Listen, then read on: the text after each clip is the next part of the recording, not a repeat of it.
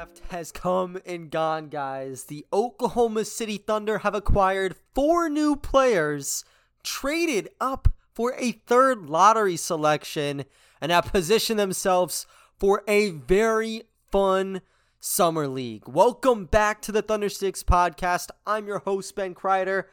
We're just going to be breaking down what we saw in tonight's NBA draft. And as I'm recording this, it's going to be posted a day after the fact. Just got done with Sam Presti's press conference, so we'll have some tidbits from that in there, but really just want to look into the draft and what we saw from the Thunder, picking up prospects in Chet, Jalen Williams, Ousmane Dieng, and Jalen Williams for the 2nd time. Just a lot of interesting stuff that happened there, but really this whole entire draft was just kind of all over the place. And for the Thunder, this is an entirely different scene than what it was a year ago.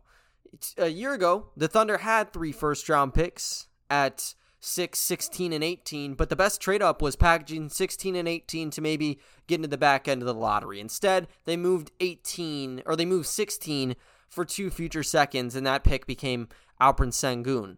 But this time around, you are basically at the top of the board at number 2, and you have pick 12 and pick 34 to go along with it.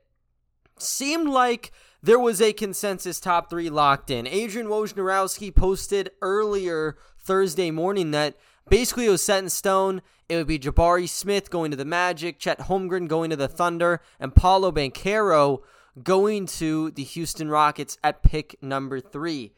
Earlier, though, on Thursday morning, there was a crazy sway in betting. If you check the odds a couple weeks ago, if you were putting bets on Paolo being number 1, you would be sitting pretty right now because he was like plus 800. And then Thursday morning, he's now the favorite. It changed yet again after the Woj tweet, and it seems set in stone, like I said. And then Woj ends up tweeting, oh wait, never mind. Maybe they are taking Paolo. So the top of the board just got completely shanked. Normally in most years, you're at least able to get the correct first 2 or 3 picks on your mock draft. Absolutely not this go around. Paolo Banchero going number 1 of the Magic, and what is one of the greatest smoke screens we've seen from an organization sitting at number 1 overall. You hardly ever attempt to even do this stuff, because there's normally that locked-in number 1 prospect you'll find. The Pistons tried doing it last year where they said they were interested in Jalen Green. Obviously, they went with Cade Cunningham, and that rumor kind of kicked in. It was a rumor. That's what it was. When you look at this situation with the Magic, the rumor was that they were interested in Paolo. The report was they wanted Jabari Smith at number 1. So they kept it covert the entire pre-draft process, and I don't want to hear anybody complaining about it. It was genius from their organization to, keep things hidden a little bit and get everybody kind of on edge almost. When you think of why would it help them, they're number 1, this would only hurt them in terms of relationships. It's going to keep people kind of weary of the Magic and what their next move is. And also, they threw the Houston Rockets on the biggest roller coaster ever. So they had to deal with a tough time in the war room, I would imagine. But then it got to number 2 with Chet Holmgren. And funny story here. Whenever I do draft coverage, obviously if you're reporting, you have to have notifications. You have to see some of these draft picks. But I tend to not look at them whenever the Thunder are approaching, especially at number 2, because you can have a write-up on either prospect fairly easily, or 3 because of the wrench that got thrown in. But it wasn't a big deal, right? I got a Twitter DM from one of my buddies. I was showing my draft guide to him, and he said that Jabari Smith was the pick. Now, I wasn't looking at Woj, I wasn't looking at Shams. I just saw this Twitter message, and I was like, oh man, anticipation just gone. So I thought Jabari was the pick. I was kind of frazzled, you're kind of trained off of all these consensus mocks and just really watching players that you're bought into somebody. And I was bought into Chet and his fit in OKC. Jabari, I think prior to the lottery would have been one of my top guys, but I'm good with Chet.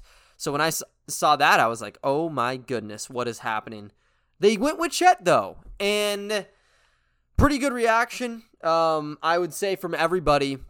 When you kind of break it down, I think Chet was clearly the best fit for this team. And when Presti was kind of going into his discussions on Chet, he did mention him as a unique prospect in terms of like ball handling skills and such, and how uniqueness can really separate players from the rest of the pack and generate those stars, if you will. He said that he obviously needs some development, as does everybody else they selected, but he was high on him on those key traits, and same goes with VP Will Dawkins. But I think Chet was that kind of clear pick at number 2. When you look at overall talent, I think you could make a case for Paolo, but he's gone. He's number 1. And for Jabari, he has a very strong fit, but I don't think he checks as many boxes as what Chet Holmgren does for the Oklahoma City Thunder. When you look at this Thunder franchise and what their biggest issue has been, really the last season, but it's almost a historical thing that you could put this at, is they have just been atrocious when it comes to catch and shooting. And a lot of it has to do with some of the floor space. And you'll see a clogged up lane, and then the guys that they do end up having on the court just aren't able to produce off of wide open shots. You need to find someone who can space the floor out and cash in on those catch and shoot triples. Chet Holmgren does that, but he does even more. I think when you're talking ceiling in this class, it's Holmgren far and away. And this isn't a crazy take. I think this is across the board just how it is. This is a 7-footer with a 7'6" wingspan. Is he 195 pounds? Yes, he's 195 pounds, but he moves around the floor unlike basically everybody we've seen at the center position. He shot 39% from distance with Gonzaga. Elite rim protection, which I think is going to be a strength regardless of what the scale ends up saying with him. And he has just so many more pieces of potential on that plate. Could injury concerns be on the table? Sure. There were reports of Holmgren not releasing medical information, all this and all that. But if that was a major concern, OKC could have dodged him and got a hell of a prospect in Jabari. Presti said that in general, the prospects are getting better year after year. And he said this year and last year, he thought we're very, very talented in this top grouping. So, this was a call that obviously they had to do their due diligence on, and I'm sure they dove into the medicals. Seems like they're confident on it, and they're confident in how Chet can contribute as that player, obviously. Not only is he that shooter, though, I think the actual biggest void has been the positional needs. Oklahoma City has not had a center. They went into last year's draft basically needing one, and they did not do it. They had Sengun at 16, but they just had an offer they couldn't refuse. 2 first-round picks for a mid-first-round pick. Doesn't come up too often, so they took that dice roll, and they used it later on in last night's draft with Jang, but they ended up not picking anybody. JRE has to be your fill-in small ball 5, and that's basically what they had to do, not just this year, but even last year in some sense with guys like Isaiah Roby. Moses Brown wasn't cutting it for them. They didn't want Omer Yurtseven from the blue. And guys like Tony Bradley, they didn't even pick up the qualifying offer. So they needed somebody to revolutionize the 5 spot. Chet Holmgren is going to do that, and he adds just so many more dimensions to the game that you're not going to find from anybody else in this draft class. When I look at him as a talent, and I look at him as a player who's fitting with the Oklahoma City Thunder, it opens up so many different avenues that just weren't imaginable a couple days ago, because the Thunder are centralized around this backcourt that they're building. When you look 3 through 5, do they have pieces? Yes. Do they have any generational pieces? I don't think so. I think Dort is a very good player, but that's the best you're getting 3 through 5. You don't have the talent you do at the 1 and 2 positions with SGA, Giddey, and even Trey Mann off the bench. And what that group has done, in particular SGA and Josh Giddey, is they have mastered the art of the pick and roll. If you set them a high ball screen, they're going to attack the basket. And in Giddey's case, he has eyes in the back of his head. He's going to find anybody on the floor, and he's going to do a hell of a job at it. With SGA, He also has very good passing vision, but he's also one of the best isolation scorers off of drives. He led the league in drives 2 years in a row, and a lot of times SGA just took shots that were abysmal in terms of quality. He got the whistle on some occasions, and he made some difficult shots, but you do not want your star being forced to take 5, 6 heavily contested layups per game if you don't have to. The reason why he was doing it is because it was the best option. When OKC is shooting barely 30% on catch-and-shoot triples, it's in other teams' best interest to not guard them. And for some players in particular, like Poku and Bazley, where they're very chalky, if they're pinned in a corner, oh, you better collapse inside. You can throw box and one every once in a while, and it's going to help. And you can play drop coverage, too, if you would like, because you just don't have a stretch 5 off that screen. OKC has been trying to jerry-rig it with guys like Roby and JRE that are really 4s playing up to size.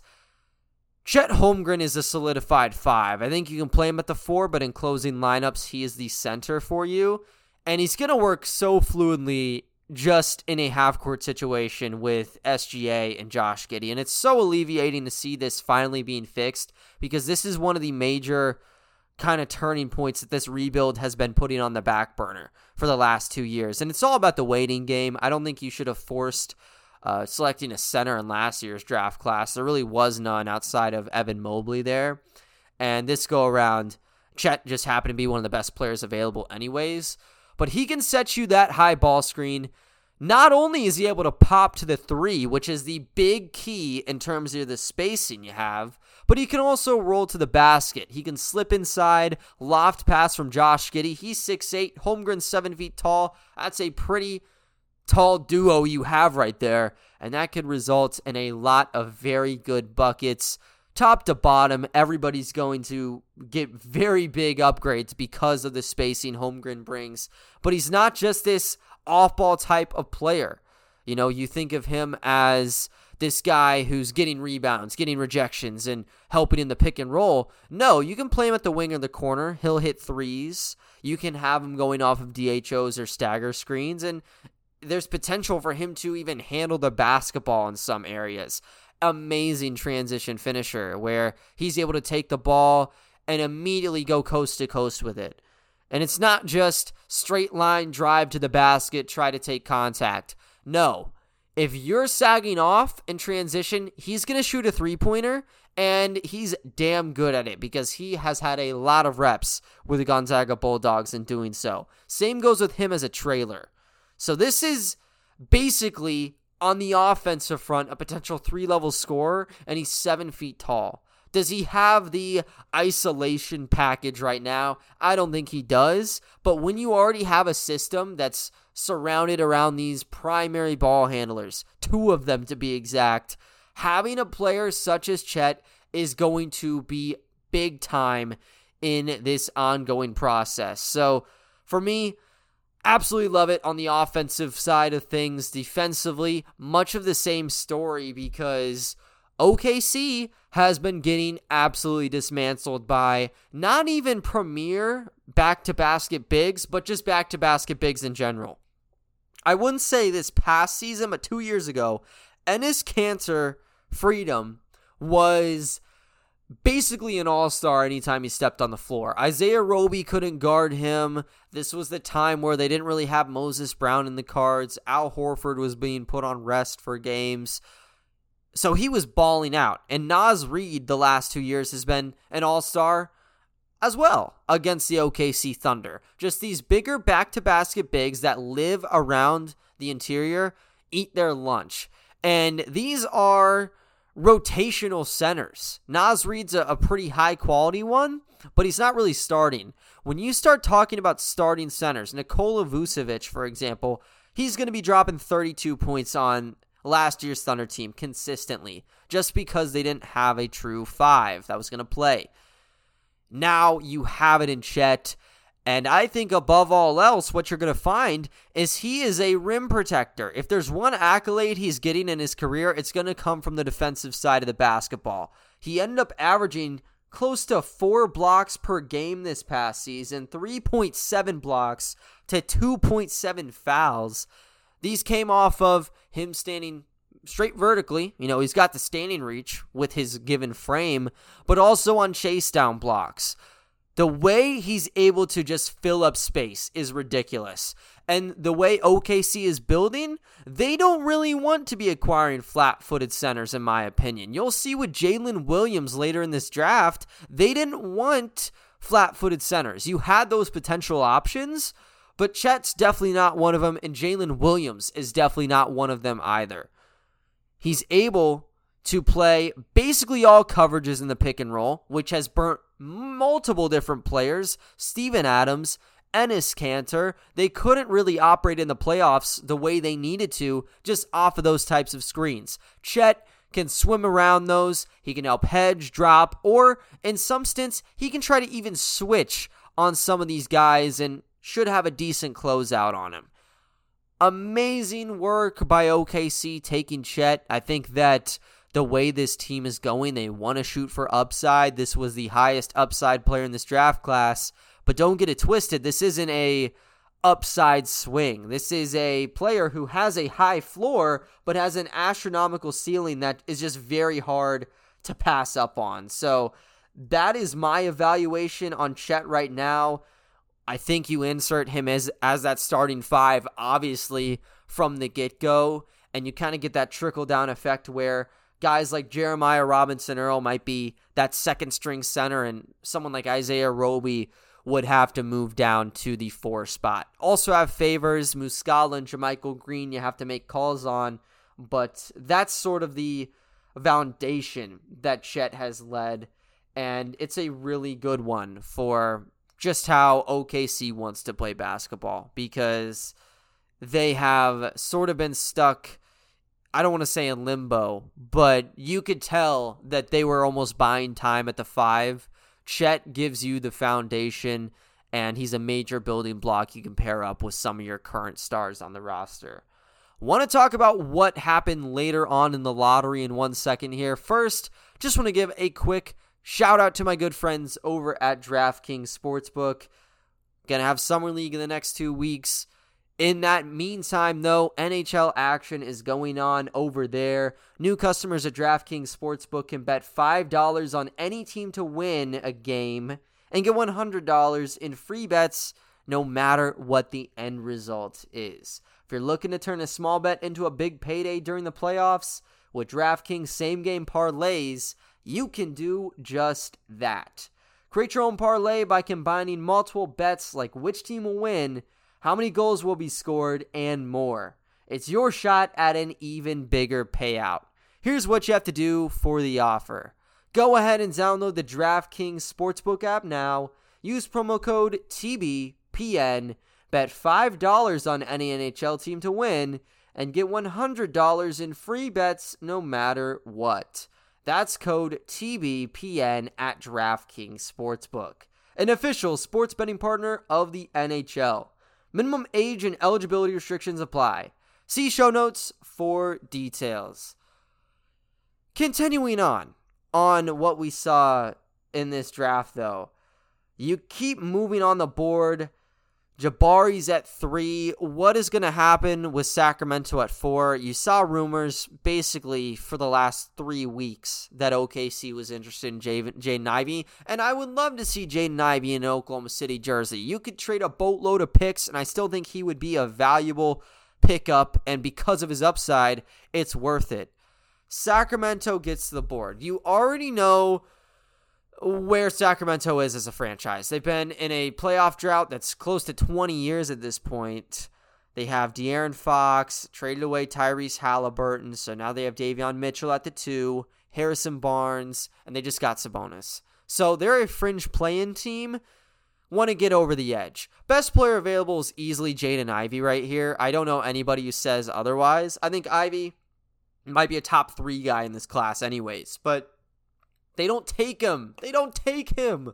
Try to find a trade-up option, Sacramento. And I know they exhausted it. I know they were probably looking for weeks to find what they needed and just couldn't get what they wanted. They take Keegan Murray. And Keegan Murray's still going to be a decent player.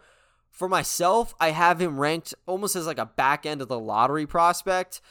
And we'll have to see how he fits in Sacramento. But this was basically a chance at grabbing, one of those stars to pair next to Fox. And they didn't go for it, and it put Ivey in Detroit's lap. I think Detroit is one of the biggest winners coming out of this draft class. End up bringing in Jaden Ivey, and then they had some later moves. I know they were involved in the Jalen Duren move, so they picked up him as well. That is one good pairing that they brought in there. Two just insanely athletic guys to surround with Cade Cunningham. But that's going to give them kind of that sidekick that Cade needed. And it didn't look possible after lottery night that they could get Ivey. Seemed like they'd have to go for Sharp at best, but they end up getting a potential star in Jaden. I'm confident that he'll make that next jump. And with someone like Cade, I think that it even strengthens those odds. Ben Mathurin at 6. I thought that they would go for Dyson Daniels, but you can't knock it. Shaedon Sharpe at pick number 7. High upside swing. This is where OKC could have snuck in. Couldn't get a trade up there. At number 8, couldn't trade up to that selection. Dyson Daniels was the call. I think that is basically the best fit the Pelicans could have found. I had Dyson going to the Pacers in my mock draft, and I thought the value was good at 6. At 8, this is exactly what the Pels needed. A 6'8" guard who can play multiple positions if need be on the team. Sochan at 9. OKC seemed like they would either use Sochan as just a complete smokescreen or they'd love him. They didn't even get the chance because he didn't fall to 12. But that was sort of a sigh of relief for me because I think you really need to hone in on shooting, and that's part of the rebuild they have going on. Sochan, amazing on the defensive front. I think he's going to be great in San Antonio, but a lot of time it just comes down to situation. I think the situation in San Antonio, is a lot better than it would be with the Thunder. Johnny Davis at 10. Then you get to the fun stuff. And Ousmane Dieng is the selection for the New York Knicks. And I was watching a Michael Rappaport clip. If you guys have, been on Twitter, been on any social media for the last few years, during draft time, you've seen Kristaps Porzingis' selection and his reaction to that pick. Booze going everywhere, and Kristaps is picked 4th. Rappaport's cussing out his television screen. I almost checked Rappaport again to see if he had something to say about Ousmane, but they didn't even get the chance because they selected him at pick number 11 only to immediately trade him to the Oklahoma City Thunder. And once again, I keep myself updated, but during the draft, I think, just for the overall experience, sometimes you do have to kind of put that phone down for just a second, and once you get that pick in, then I can start typing, right? I thought that 12 was going to be in the move. It would be crazy to move up just one, but they showed last year that they were willing to move up good chips to get up a pick or two. But they end up getting him basically for pick number 16 last year and a 2023 Denver first-round pick they got in the Steven Adams trade. Say what you want about Ousmane, this is not bad value whatsoever. You could call it a tad bit of an overpay because when you delve into the details, the selections they used, all 3 of them are for next year. That is projected to be one of the highly coveted draft classes at the top of the board and potentially beyond as well. But OKC flipped 1 pick to get the Wizards' conditional pick, as well as the other selection they end up harvesting. I don't see anything too bad in this whatsoever. And if OKC was sold on Ousmane, which clearly they were, I am all about it. So if I'm going to go into the overall protections of the pick, Nuggets and Wizards pick were both lottery protected for next year. The Nuggets one's just not going to convey, so that's going to move back a year. And Washington's pick might be on the cusp of the lottery selection, Nuggets pick is going to convey as, a next round selection. When you look at the Wizard selection, it might end up not cutting it either. So basically, I think the only pick out of these three that could convey would be the Denver Nuggets selection. That one should be, and it should be in the high 20s. With the Wizards, them being a lottery team is always up in the air. Detroit, it's a top 18 protected pick. It's good as gone. It's moving on to another season. So those are the trades and just the overall asset building Presti has done to where it's 3 first-round picks on paper, but chances are none of them are at 11, and OKC got these through 2 separate deals. Part of the Steven Adams trade and then the other trade. And honestly, the Steven Adams trade was for the better. I don't even know if you need a first-round pick for it to be okay. They got rid of his salary, got Kenrich Williams on board. That sounds good with me. So they end up getting Ousmane in what was basically a shocker because now they have back-to-back picks. And in the very next selection, they take my favorite player in this draft class, Jalen Williams out of Santa Clara. No one had him projected to go 12. I did on my mock draft. I'll go into this later. Not just at 2, not just at 12, but at 30. I got all 3 picks correct. The pick that they moved to the Denver Nuggets, Peyton Watson, I called that one too. That's probably my proudest moment in my mock drafts. But yeah, that was a very fun experience. I'm more happy about this overall haul that you got at 11 and 12. And here's why. I think when you look at the Thunder and what I would have deemed a successful draft, it comes down to a couple different elements. You need to get that cornerstone at number 2. They do that with Chet Holmgren. And then you get into filling in your needs. You need to get a catch-and-shoot prospect and somebody that you believe can be that number 4 guard. Jalen Williams is that number 4 guard. I don't care if he's 21 years old. High floor, high ceiling with this guy. People probably see him as a role player. He's not a role player. He's someone who can develop into a starter and be a big-time contributor in multiple different areas. Another thing, high upside. OKC has so many draft picks that they have in the chamber. It's not worth it to pick role player after role player. That's not where they are in their rebuild. They need to be going for those guys they think could develop into something very special and go after that. Roll the dice a couple times. That's what they did in this trade up for Ousmane. And I understand he's very raw as a player. The Knicks might have not even wanted him. They just wanted to secure 2 guys at 11 and 12, and they might have overpaid a bit in doing so. But you look at his overall frame, and you look at his age. He's 18 years old. This is a very intriguing prospect. And OKC has had the issue at the small forward, where they put Lou Dort at the 3. He wasn't traditionally playing the 3. And I think you need to get a genuine 3. Ousmane is exactly that. And what does he bring?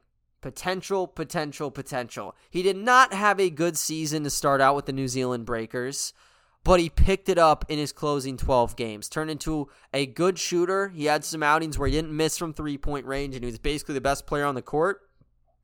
And he's 6'10", 7'1" wingspan, ball handling galore. That's what OKC loves, as we've seen the last couple draft cycles, first and second round. And he also has the overall shooting potential that, can really get things going in terms of him as a prospect. And there were better prospects available if you want to talk base level. Immediately going into training camp, Ousmane is not going to be a top player. He might get outplayed by just about everybody, right? If you brought in AJ Griffin, who I know people were high on, he would be someone that slots in and gives you catch and shoot potential from the get-go. And he would help out the team significantly. But when you're talking the overall array of skills and the tools that can be built off, Ousmane has a package that I don't think anyone else had moving past 11. It's a low floor with him, so it's a low floor, high ceiling. But that's exactly what OKC needed to be doing, especially when they had 3 lottery picks at their disposal instead of just having 2 shots, one to pair up with Chet, because now it's not about having that duo. There's no pressure because of this trade. It was just going after the best players and who they believe will fit in the long-term future. And with Ousmane, you can see that, there could be some stars aligning with him. Really mobile for his build. Cross-court dimes is something that he's always looking to go out on the hunt for. And he has a pretty good jump shot as well. He showed flashes of self-creation, which is something that this team could really use at the small forward position. And if he's able to stay at it, that's going to be key. There's a lot of swing factors with Ousmane, which is what, prevents him from being this high-floor, surefire stud. But if he climbs past them, that's when you get into really, really high territory where he's not a bust by the any imagination.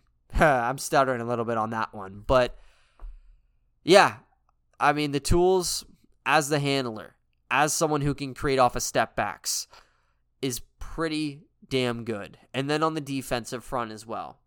Really good project piece where he wasn't defending really front court guys, but he was defending more 1 through 3, and he has really good lateral quickness where he's able to kind of stay around multiple different defenders, but he has some verticality to where he can reject some shots and get things going on the other side of the basketball.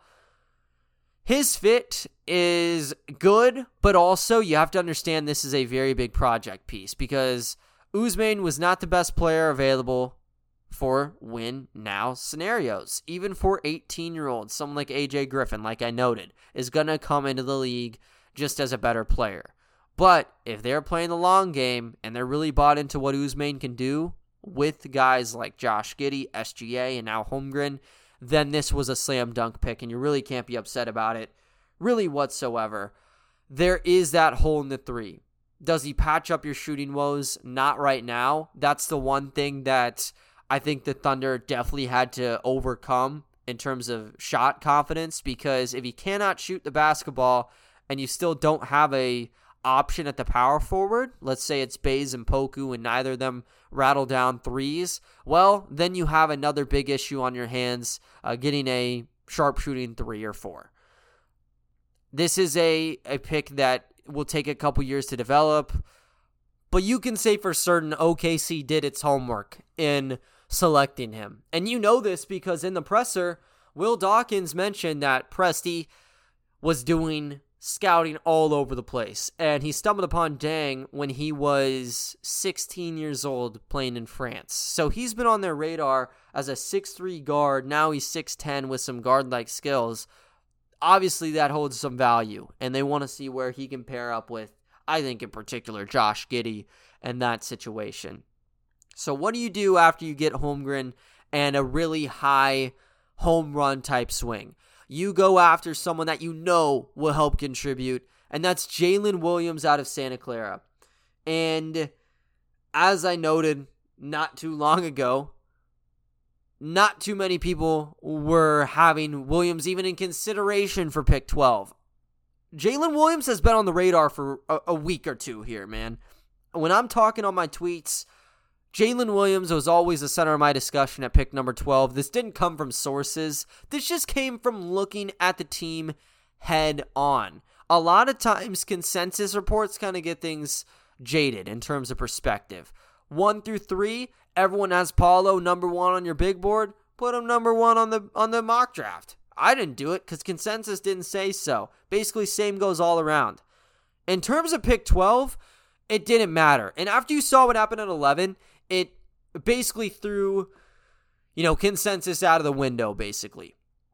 Jalen Williams, he's 21, so he's not 18, he's not 19. He has a ton of ceiling in him, and he's able to contribute on both sides of the basketball in ways that Oklahoma City really just needs. And Oklahoma City has 3 extremely good backcourt players, SGA, Josh Giddey, and Trey Mann. Who's the number 4? You've slid down guys like Kenrich Williams and Aaron Wiggins in that spot, but are they the long-term guys? I think that either of them could be very good role players, but do they have high ceilings? I would say probably not. You have the chance to get a very solid prospect here that not only solidifies that number 4 option, but he really is able to make everybody interchangeable in the lineups. Jalen Williams does that in the sense that he's not just a shooting guard, and he's not a combo guard. He's a 2-3 wing. At 6'5", with a 7'2" wingspan, he possesses insane length and he possesses insane skill. Let's call it how it is. The Thunder's backcourt has the one glaring issue of SGA and Josh Giddey being extremely good on-ball players, but they were very flaky off the ball. And I know SGA shot in the 40s from distance off the catch last year, so it's not like a major plague with him, but Giddey wasn't a very good shooter, and you need to have somebody that you can rely on catch-and-shoot shots. Lou Dort kind of sunk down last year. You can put Williams actually with SGA and Josh Giddey in rotations, and you're going to be just fine because he's able to play either position. If Giddey's not able to play the 3, Williams can kind of fill the same role Lou Dort does, but add a whole different element because Lou Dort on the offensive front is a lot more of a you create for me type player. If you give him the basketball at the corner and he's open, he's going to pop it. If someone's closing out hard off that initial catch, he's going to drive by and try to score there. Very smart player, but in terms of playing on the deck, he doesn't show it off too much. Jalen Williams made his money's worth at Santa Clara with his on-ball creation. When you're talking step-back jump shots, playing in isolation situations, he was able to pick his spots virtually at will, and he had a couple ankle breakers in the highlight reel. Had one on Chet Holmgren, actually. So that's going to be a fun one that he can delve into whenever they settle down in Oklahoma City.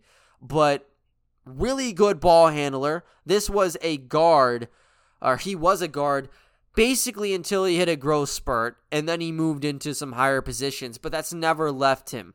OKC wants to have as many ball handlers as possible. They did this with all 3 of their top picks, because all 3 can handle in stints. I think Jalen Williams is their best ball handler, though, and their best overall playmaker that you'll find. But the big thing is off-ball ability. You need to find someone that can play off of SGA and Josh Giddey at an elite level. Jalen Williams was the obvious option and the best option in this draft class for fulfilling that need because he's not going to be taking a ton of attention away. He's not stealing on-ball reps from you. You can put him in the corner, put him in the wing. He's going to drag some attention. If not, you give it to him and he'll shoot the basketball. But if you need someone to carry the load, he's going to be that secondary playmaker, and he's going to do first-level production in that category because he's been so ingrained as a playmaker. At Santa Clara, he was the guy manning the half-court offense, and he averaged 18 points to go along with it. Ended up shooting pretty high from the three-point range as well. Let me pull up the little snippet on him here. Yeah, he shot 40% from 3 this year on 3.2 attempts. So he's looking good. Defensively, though, this is where you get things even better because the Thunder are going to get hit with switch after switch. Who's going to be able to play multiple positions defensively? Jalen Williams is going to be able to do that. With his length and with his overall foot speed, I think he is going to be able to work against multiple different opponents, and he's going to be able to make a serious impact there with anyone you need. He's not going to, kind of handicap you in terms of rotations. All he does is he expands it tenfold. Perfect glue guy who's able to take the game over himself. So it's not you bring him in as the number 4 guard and you expect him to just be the bench dude. No, you pick him expecting him to blossom basically in all categories and turn into a starter, starting level production at the bare minimum. But someone who's giving you 26, 28 minutes, whether it's coming off the bench or as a starter, just weaving you in between different rotations. And at best, case scenario, he's going to have a pretty damn high ceiling than what people are making him out to be. Someone who's able to put the ball on the deck, create for himself, but also create for others, and on defense be that two-headed monster that warranted a lottery selection. I think the real deterrent was the age and why he wasn't mocked in lotteries and the overall play because he was at Santa Clara. He's an overall winner, though. And he has shown time and time again that he is looking to prove himself. This was the big statement in the press conference that I took away from things. They loved his work ethic. They loved his journey. And, he had to work for basically everything.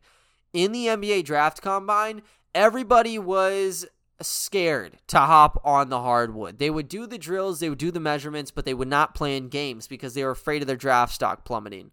For a lot of these guys, their draft stock plummeted because they didn't play in these games. Jalen Williams played in both scrimmages, was the best player in day one, decided to return for day two, played even better, and became a lottery pick out of it. You don't have to go to a Power 5 school to be a lottery pick. You don't have to be dodging all this, different type of competition to be a lottery pick. Scouts want to see you at the highest level. And when you perform, it gives a real statement and it tells how you are as a person. The Oklahoma City Thunder are always picking based on the person. Person, not the player, is something that you'll hear. It's not something that comes from the organization, obviously. But one of the traits that they mention is they're always looking to draft that type of person because they know who you have and they can build up the skills. If you have the skills but you don't have the personality to make things work, it's going to be a long-term issue that could end up stunting the team overall. Jalen Williams seems like the ideal guy here. And even though there were plenty of options on this draft board, I'll give it to you, this was the best player available for what OKC would like. Could there be some all-star level potential guys around? I'm sure there could be. But trust me, Williams is an A+ grade in this situation. And for the overall lottery, I still think it's an A+, even if you don't like Ousmane Dieng. And I think that it's a long-term piece that is very risky. I think out of the lottery, he's the riskiest player, and even expanding out to the first round, one of the more risky bets that you're looking to take. But the payoff is big time, and for what OKC gave away, I'm really not all that concerned about it. That number 16 pick last year had value. That's what I'm looking at that as. Pick 16 in a protected Denver first. That's going to be pick 23 next year, and what would have been Sengun. They didn't take Sengun, and it worked out fine because they still got Giddey, Trey Mann, and Jeremiah Robinson-Earl, and Aaron Wiggins out of that draft class. 4 very good contributors. And they're trying to get another contributor at pick number 34 with Jalen Williams from Arkansas, but you have to go through the ins and outs of the first round to kind of get towards that. In terms of some surprises, you saw the Hornets go Jalen Duren and then Mark Williams with their selections. They kept Mark Williams, dished out Jalen Duren, got him to Detroit. Like I said, I think Detroit did a really good job in how they navigated everything. Memphis climbing in and out of the board, moved 22 and 29 to get Jake LaRavia, and then they traded up again at 23 to get David Roddy. Basically just going after two-way role players over and over again. They got Vince Williams Jr. in the second round, who is basically the identical blueprint to those two. And you had some other interesting pickups. AJ Griffin, who I know some liked to the Thunder, went 16 to the Hawks. Tari Eason, 17 to the Rockets. Love that. Dalen Terry's a great energy guy at 18 too. Patrick Baldwin at 28. That was a player I thought could slide to the second round for the Thunder. But the Warriors took him. And even though some people don't like Baldwin, they don't think he's going to fulfill the high school resume, think he's going to stick around as just this dude who jumped 26 and a half inches at the combine, the Warriors are the best spot for him because they can use him like Jalen Johnson was used, put him with the Santa Cruz Warriors, and you have that secondary layer of this franchise with Jonathan Kuminga, Moses Moody, and now you end up adding Patrick Baldwin, who is one of those high upside type of players. Same goes with Nikola Jovic, who was selected one pick before going to the Miami Heat.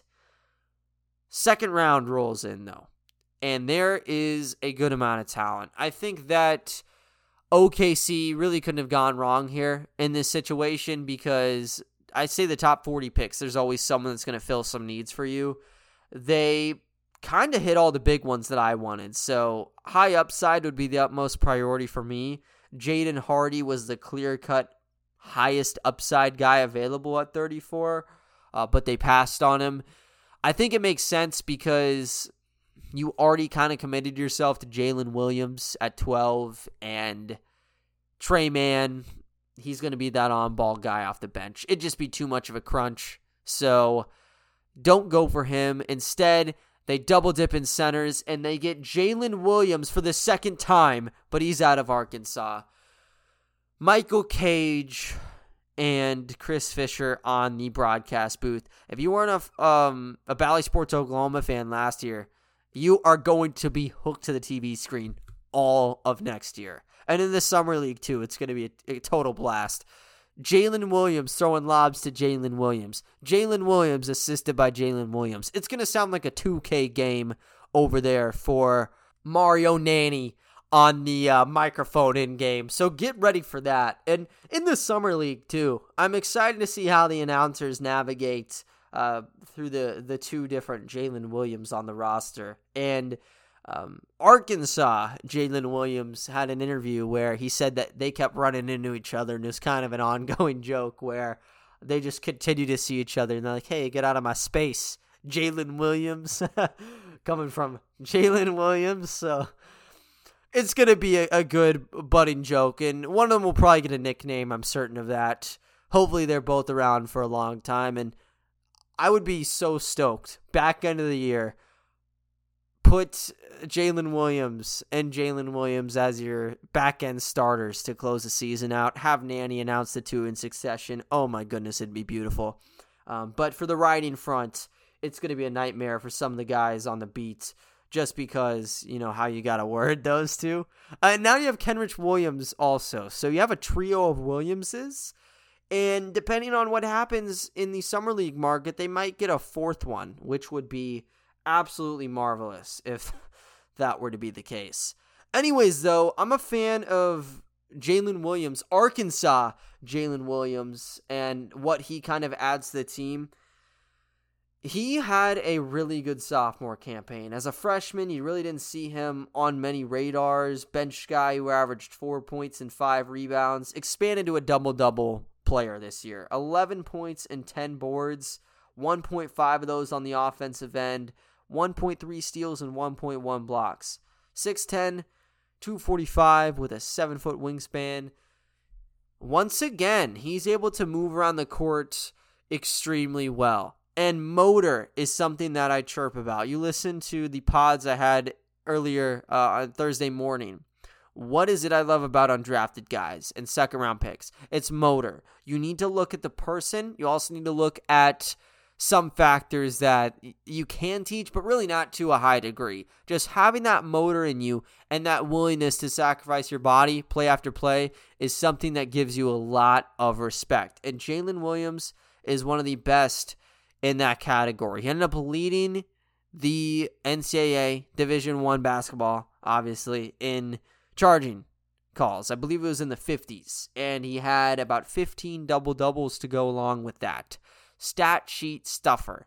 Energy guy is what sticks out to me.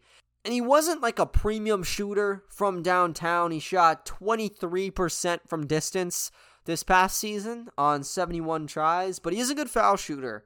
Career 73% at the stripe, and that's going to tell you that maybe he can be in the mid-range game. The big difference between him and the other second-round centers is he's athletic. And what we've seen in the last few draft classes, the Thunder didn't get to pick any of them, but there have been those sneaky athletic 4s and 5s. I think Zeke Nnaji is the one that really sticks out to me. Got picked by Denver a couple years ago and just hasn't gotten the run yet. I'm sure he will. This dude is a lob threat. I've heard he's a great person. And Jalen Williams very well could be a great person, and he could also be a pretty damn good lob threat for this franchise.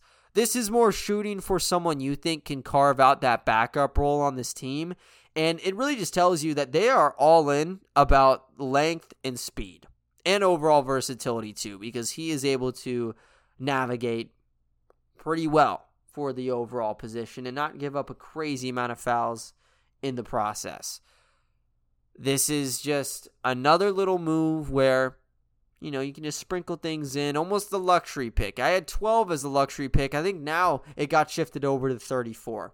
Whoever you think has that high floor, the high ceiling, it really doesn't matter. Just bring them on and see what happens. Williams, for me, I didn't have him in my mock. I went to pick 34, and he wasn't there. But I definitely could see why the Thunder took him here and why he was in consideration, maybe even in for some first-round teams, just because he's able to get in on plays and just make really high defensive reads you don't see from many prospects.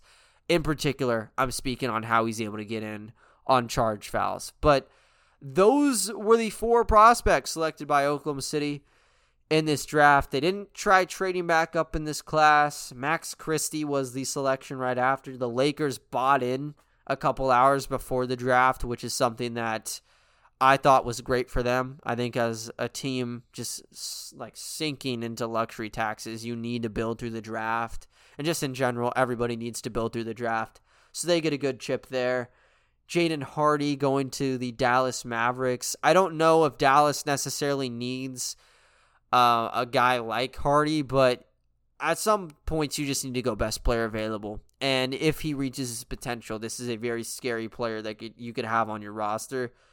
I'm going to say the Cavs did a really good job in the sense they got Isaiah Mobley at pick 49, pairing him up with Evan. So it's good to see that brother duo back in action. Big brother Isaiah maybe having to teach younger brother Isaiah Mobley a lesson, or Evan Mobley a lesson. I pulled a Jalen Williams there. What am I doing? But I thought that was one of the cooler parts you saw in the second round. Already talked about Vince Williams, very high on him as a prospect. And at 57, the Blazers getting Jabari Walker, something that I really like for their case. Are you actively rooting for the Blazers if you're a Thunder fan? Maybe not, but at 19 years old, you love what he can bring as a shooter. And with him and Shaedon Sharpe in this draft haul, I'd say it was a nice little pickup between those two different players. But this was just an all-around wild draft because you really couldn't call the shots on anything. I think it's interesting because my mock draft, and mock drafts are meant to die, by the way. There's no way you're getting a perfect mock. All of my correct picks were basically the Thunder in the first round. I think through 10 picks, or through the first 9, the only one I had correct was Chet, and then I got Johnny Davis. Knicks, I think I had Sohan go in there or something. Jalen Williams I had correct. Jalen Duren I had correct. Then it's just a cold spell. And then I got Peyton Watson at 30, which was just so wacky that it panned out that way. Normally, you can't predict the Thunder's selections. I think 2 was kind of clean cut. 12 definitely wasn't, so I'm going to take credit for that, having that kind of front office mind on what they would need. I'm not going to take credit for the Peyton Watson, though. I think that's a Denver type of call that they made. Really good move for them, though. I think that some are unhappy that this team didn't swing monumentally in the win column off of this draft. It's a lot of players that need some seasoning. I think the most ready prospect, obviously, is going to be Chet, but behind him, it's Jalen Williams at 12. This is not a prospect with Jalen Williams. I seriously believe he's going to come in and be a serious player that everyone's going to grow fondly of by the end of the season. And Ousmane, yeah, that's your development piece. We'll have to see how they utilize him, if he goes to the G League kind of with the Alexei Pokusevski treatment, or if he's just a bench guy to begin things. You have Dort at the 3, and that's the important thing. You didn't trade Dort, so everything's happy there. You get a 3rd lottery pick without moving a very good prospect in Lou, who could be part of that long-term future. And then obviously Jalen Williams, I think he's more of just that project, but he can turn into something very nice for this team. So it's a passing grade. I think I said it was an A+ lottery when the draft was live. I'm going to stick with it because I think even if Ousmane doesn't pan out, you want to go after high ceiling type of players. It's better to do it now than it is later, just due to how the ping pong balls will rattle next year. You want to maximize your potential, players you could reach And if you take someone like Ousmane, who will take a couple years to develop, that would help compared to taking, I keep using Griffin, but let's just keep using Griffin, But really good collection of picks for them. And I do think it does align with what they needed, because they need catch-and-shoot guys. Chet does that. Jalen Williams from Santa Clara does that. And then you obviously fill the void of the center spot with Chet Holmgren and Jalen Williams, Arkansas. They really need to work on the nickname. Sam Presti mentioned in the press conference they'll have to work on that sort of as a tomorrow thing. But I thought that was cool. Going into some of the other tiny details, like I said, no Lou Dort getting traded. The only deal they made involved future picks, which I think those picks are obviously valuable, but the way OKC continues to just flip pick, I'm totally okay with 3 firsts getting sent out, because there's a lot of asterisks that need to be marked in how they ended up acquiring those picks in the first place. And they have a lot of extra baggage, and they can't take all those first-round picks. Let's call it how it is. So, splash in the pot now. I'm all about it. No Vasilije Micic trade. I thought that they could get a deal to move up to 24, moving 34 to 24.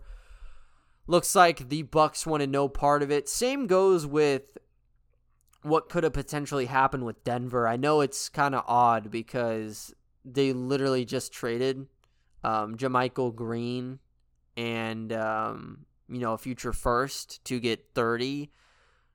But with Jokic wanting Micic, you could try to swindle a package where maybe instead now the Thunder have 30 again and the Nuggets are at 34. Just something kind of small like that.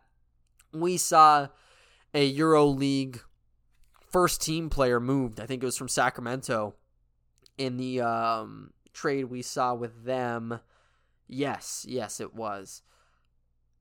I mean, this is a guy that got traded for a second-round draft pick, and Micic, I think he would have been traded for a second-round draft pick.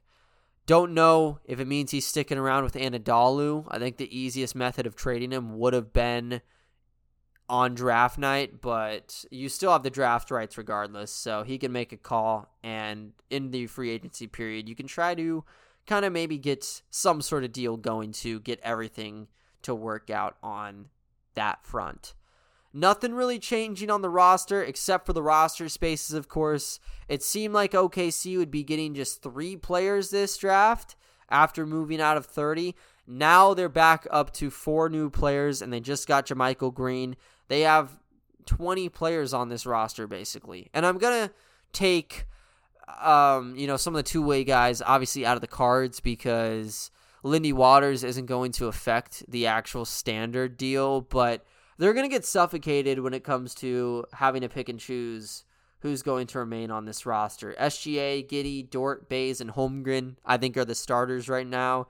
Then Mann, Jalen Williams, Santa Clara, Ousmane Dieng, New Zealand Breakers, Poku, Favors. And then that third unit, you can kind of pick and choose between guys like Maladone, Kenrich Williams, Aaron Wiggins, Krejci, Muscala, Jalen Williams, JaMychal Green, Isaiah Roby. Just list can continue to go on and on. But the main thing here is they're just straight up loaded. Like I said, guys, if you add in Lindy, which if I will, let's do it now, that's a 20-man roster. And they still have an additional spot for that secondary two-way. So it's 19 standard deals. They've already picked up a couple guys for the Summer League, which I'll be going into probably in tomorrow's podcast later. But they've already looked into Summer League guys. So training camp is going to be big. There's a couple players that are non-guaranteed. Teo Maladone's the big one that could be on the hot seat. Also guys like Ty Jerome, he's guaranteed a little above $4 million next year. He could be gone. And you could just be removing some of those, more low-scale salary guys, like Vit Krejci, for example. Chet Holmgren's sitting nice, though. Second most amount of money right now on this roster. I think Derek Favors leads with $10.2 million, and then Chet is making a base $10 million right now. That's going to change after extensions, but it's a really cool tidbit to throw in this current moment. I think another cool one that I found was OKC, to what I saw, is the only team in the 2000s to have 3 lottery picks in one given draft year. And with that, they just made a really good trio and a really good Summer League roster going forward. So I'll continue to talk about that as we move on. I think this was a really good draft for the Thunder, though. Just overall progressing in some of these needed areas and just working on the upside and overall outlook going into next season. More deep dives coming later on this draft, though. Really appreciate you guys for sticking in and listening to the Draft Day pod here at the Thundersticks Podcast, doing pods all throughout the offseason and in the regular season as well. Make sure to stay tuned for Summer League action, though. Really appreciate you guys for listening, and I'll talk to you all next time. See ya.